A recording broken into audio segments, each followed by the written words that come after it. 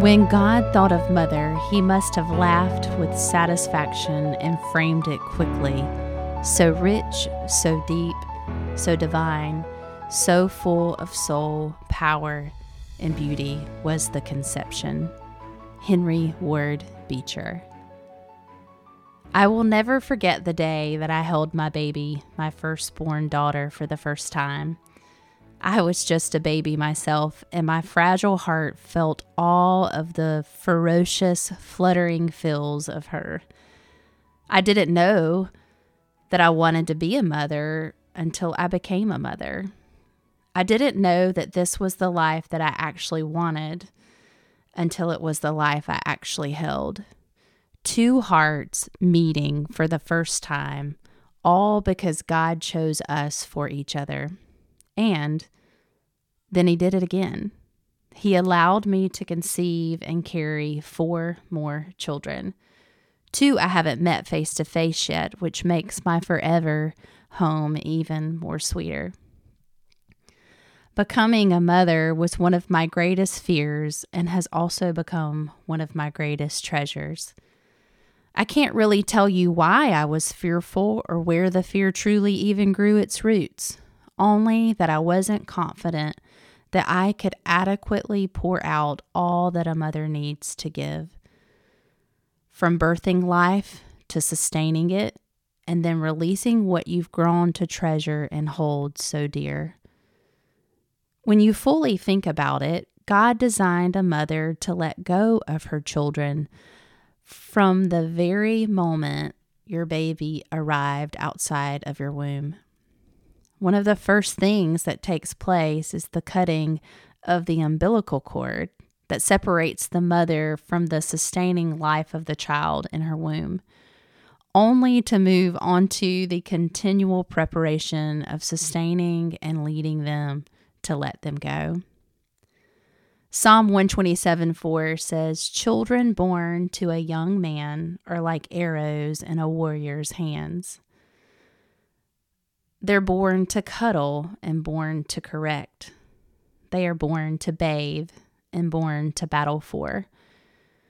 They are born to deliver and born to direct. Born to let in and born to let go. I have learned so much from being a mom. I've learned how to improvise and how to be resilient, how patience has more effectiveness than power. Listening captures the heart more than speaking, and that the last word doesn't matter when you lead with loving actions.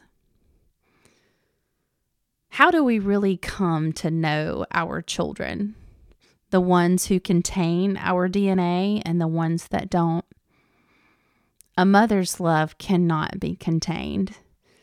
You could stand at the edge of the ocean and peer greatly into the distance and never capture the magnitude she holds in her heart for her children. It's almost incomprehensible that God loves them more, but he does.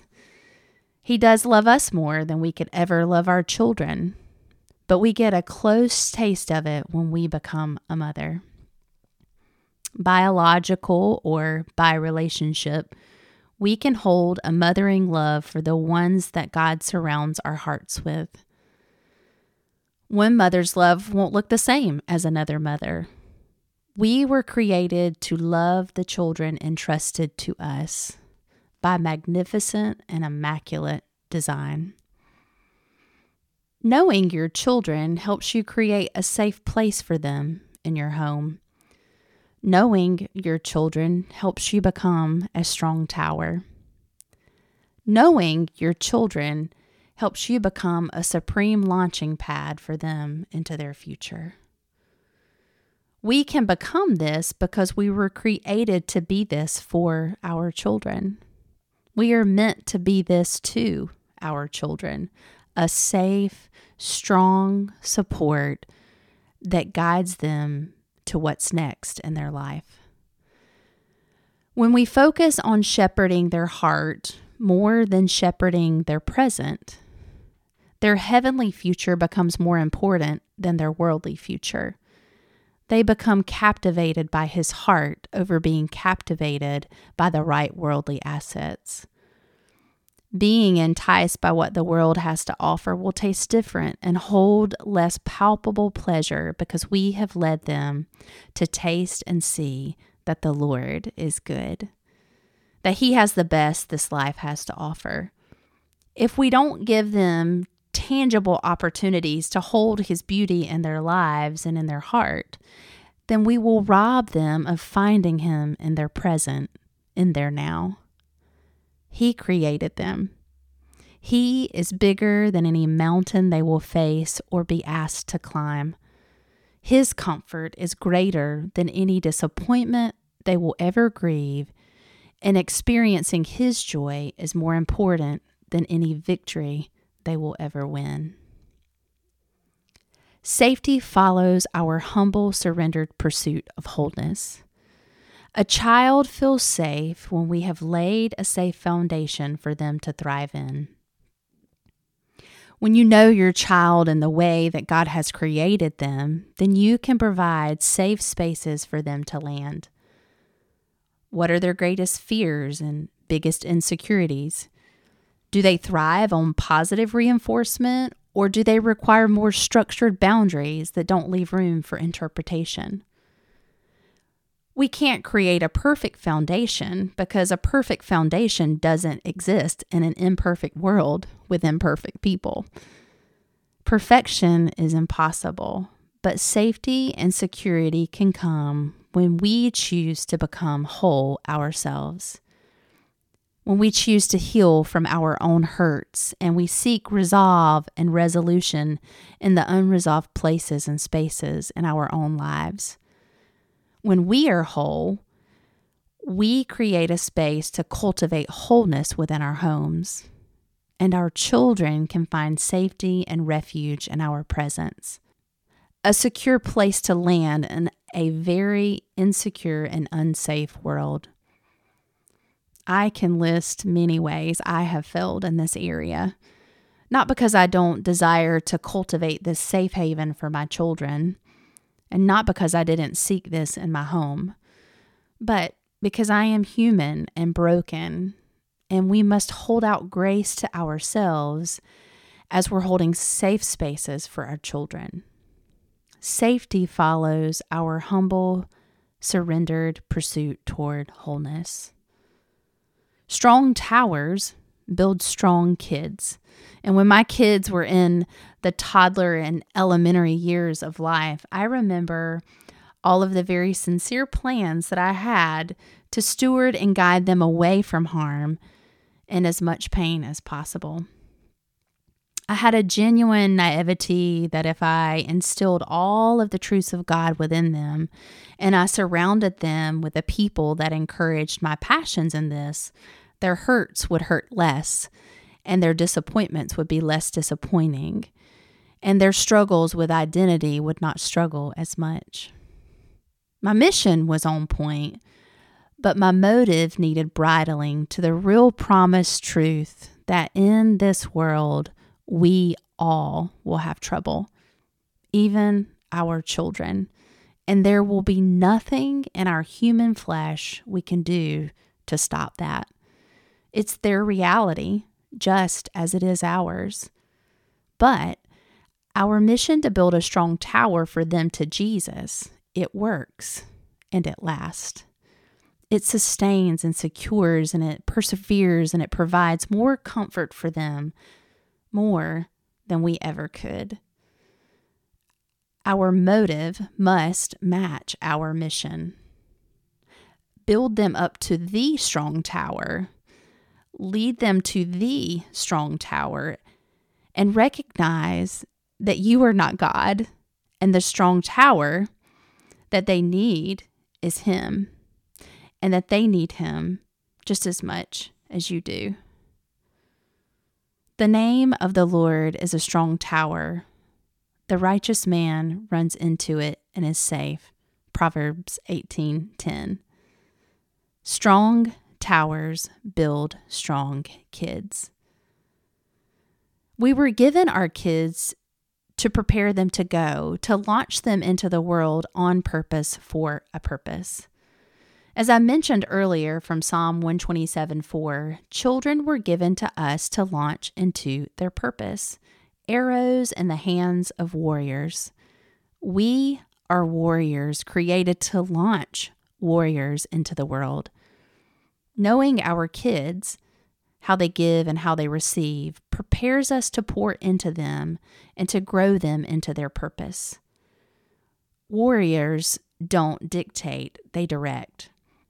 We place the tools in their hands to build upon what they've been given, and one day we step back in a stern stance, pull the bow back, and we launch the life arrow of our children into their next. We won't know the outcome of their choices before they make them, but we can be a resource for helping them to start over and growing from them. We won't be able to stop their falls and failures, but we will be able to stand beside them and help them back up. We won't be able to replace the joy in their wins, but we can celebrate with them in a steady posture and presence. We are meant to be supreme launching pads for our children into their futures. Can I lean in and tell you something? We won't always get it right. We will fail our kids, and we will even wound our kids. It is the reality of living in a broken world filled with broken people, including you and me. What's most important is how we rise from our falls and how our people heal from their wounds. We can't force their healing, but we can help it. And when we're met with resistance, it's just as important that we hold space for their resistance, for their pause, for their silence, not relying on the outcome, but hoping toward their overcome. We have been given all authority in Jesus to overcome everything in our life with Him and by Him and through Him, even the struggles of parenting. Even the losses experienced in parenting, the really tough questions of how and what's next, and even the nights that you lay your head on your pillow and you question, did I make the right decision? Did I love them enough? Did I say yes when I should have said no? Have I given them all they've needed to become all that they are meant to become? Am I enough for this? Well, you are enough. You are and have everything that you need to be all that your children need to become who they were meant to become. You can't do it alone. You weren't meant to do it alone. You and I need Jesus and His hand to help guide us through His plan for our children. God would not entrust us to something that He doesn't equip us for. And we need a village to help us shape and shepherd the hearts of our children.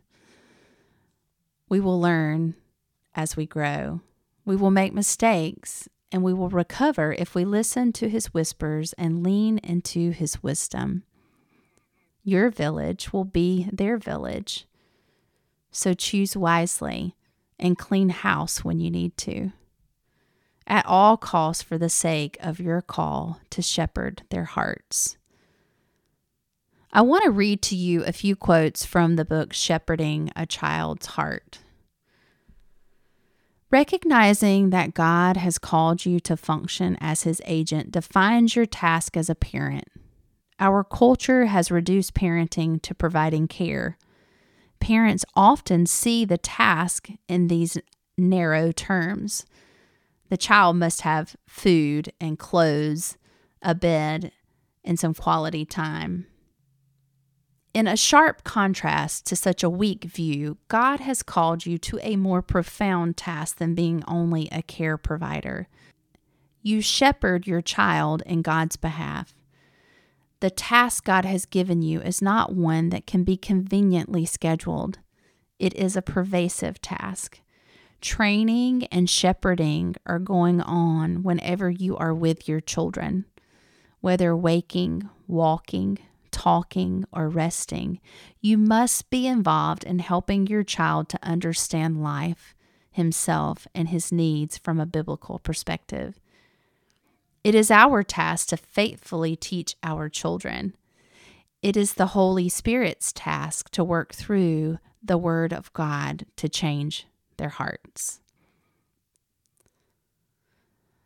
I believe that knowledge is power, and knowing your parenting battle plan and executing that with humility and grace, authority, and God's power is what God asks of us.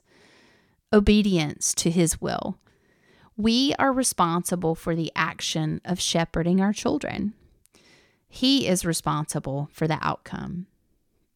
We cannot base our success as a parent on what we see. If we focus on what is seen, the good or bad, we will succumb to the wins and losses that our children experience. We will lead from their highs and lead from their lows. Absolutely, we celebrate big time with them and champion them. And absolutely, we hold them when they fail and sit with them in their pain. But how we parent and if we parent isn't dictated by the outcomes. We are only as steady as the steady hand of God that is leading us. We will doubt. We will question. We will wonder.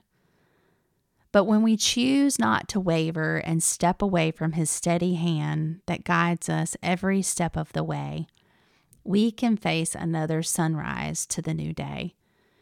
We can endure another sleepless night, another boo-boo, another breakup, another bad grade, another IEP meeting, or another misdiagnosis, another setback, another comeback, another try at independence, another missed curfew, another major change, and one more goodbye.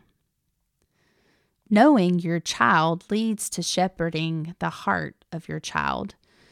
Knowing your children allows you to come alongside of them and champion and support them as they shepherd the hearts of your grandchildren. It complements your efforts to bonus parent, and it guides you as you fill the empty spaces of others who are without parents.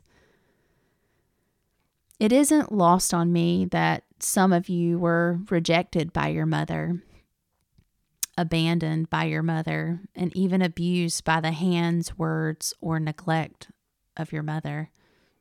I see you. Some of you have walked through or are walking through infertility. I see you. This has not been a part of my story. It has been a very real and hard journey for some people that I love dearly. There are painful questions of why and deep groans of why and why not. I wish that I had words, but they would fall so short.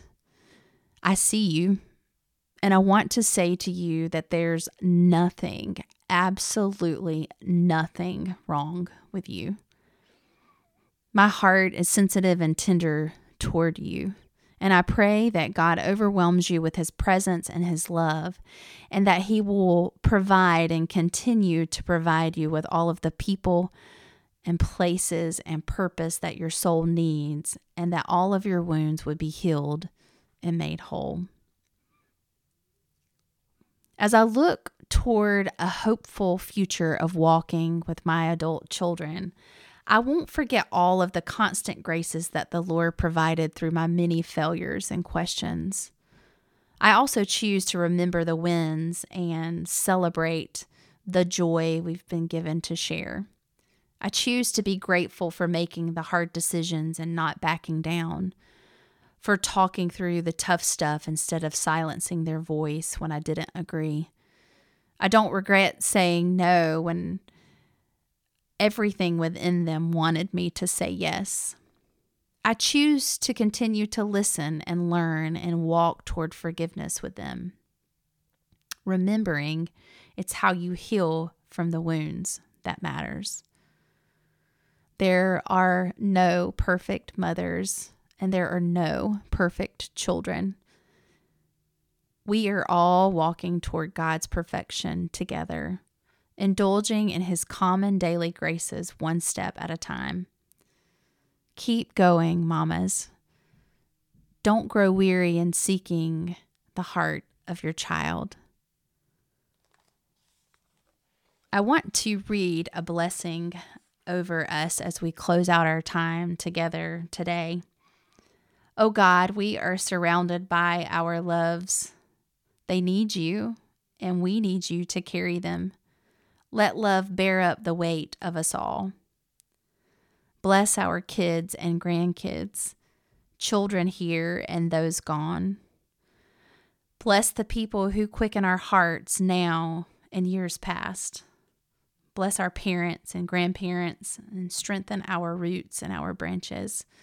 Bless our pets and your creation and the comfort they bring. Bless our friends and chosen families and all the bonds that hold us. Thank you for this love, this absurd and wonderful love. God, bless the memories we hold of those who have died and release in us the fullness of being able to love them as they were in this life and as they are now in the mystery that is beyond our sight. God, bless all the people in pain who share this present time and space with us, whose lives are yet an unwritten book just like ours. Come and write your words of love that we speak in our words and our actions in ways that heal our past and stir up hope for our future. God, I will openly admit that my plan was to rescue us all. Pry this out of my hands, absolve my guilt, calm my spirit. Let me allow you to do the impossible and bear up the weight of the world I am determined to carry alone. Those who refresh others will be enriched, and one who waters will themselves be refreshed. There's never enough time to share all that can be shared on this gigantic role of parenting. After being a mama for 26 years, I still have a lifetime of learning to go. I am grateful for parents that loved me through all of my meanness, and I am grateful for the gift of being a mother. Take heart. Don't grow weary in doing good. One day, you will reap a harvest even if your fields are barren or you can't see the forest for the trees. Trust God and His master plan. And don't ever forget, God is madly in love with you, no matter what. I can't wait till next time.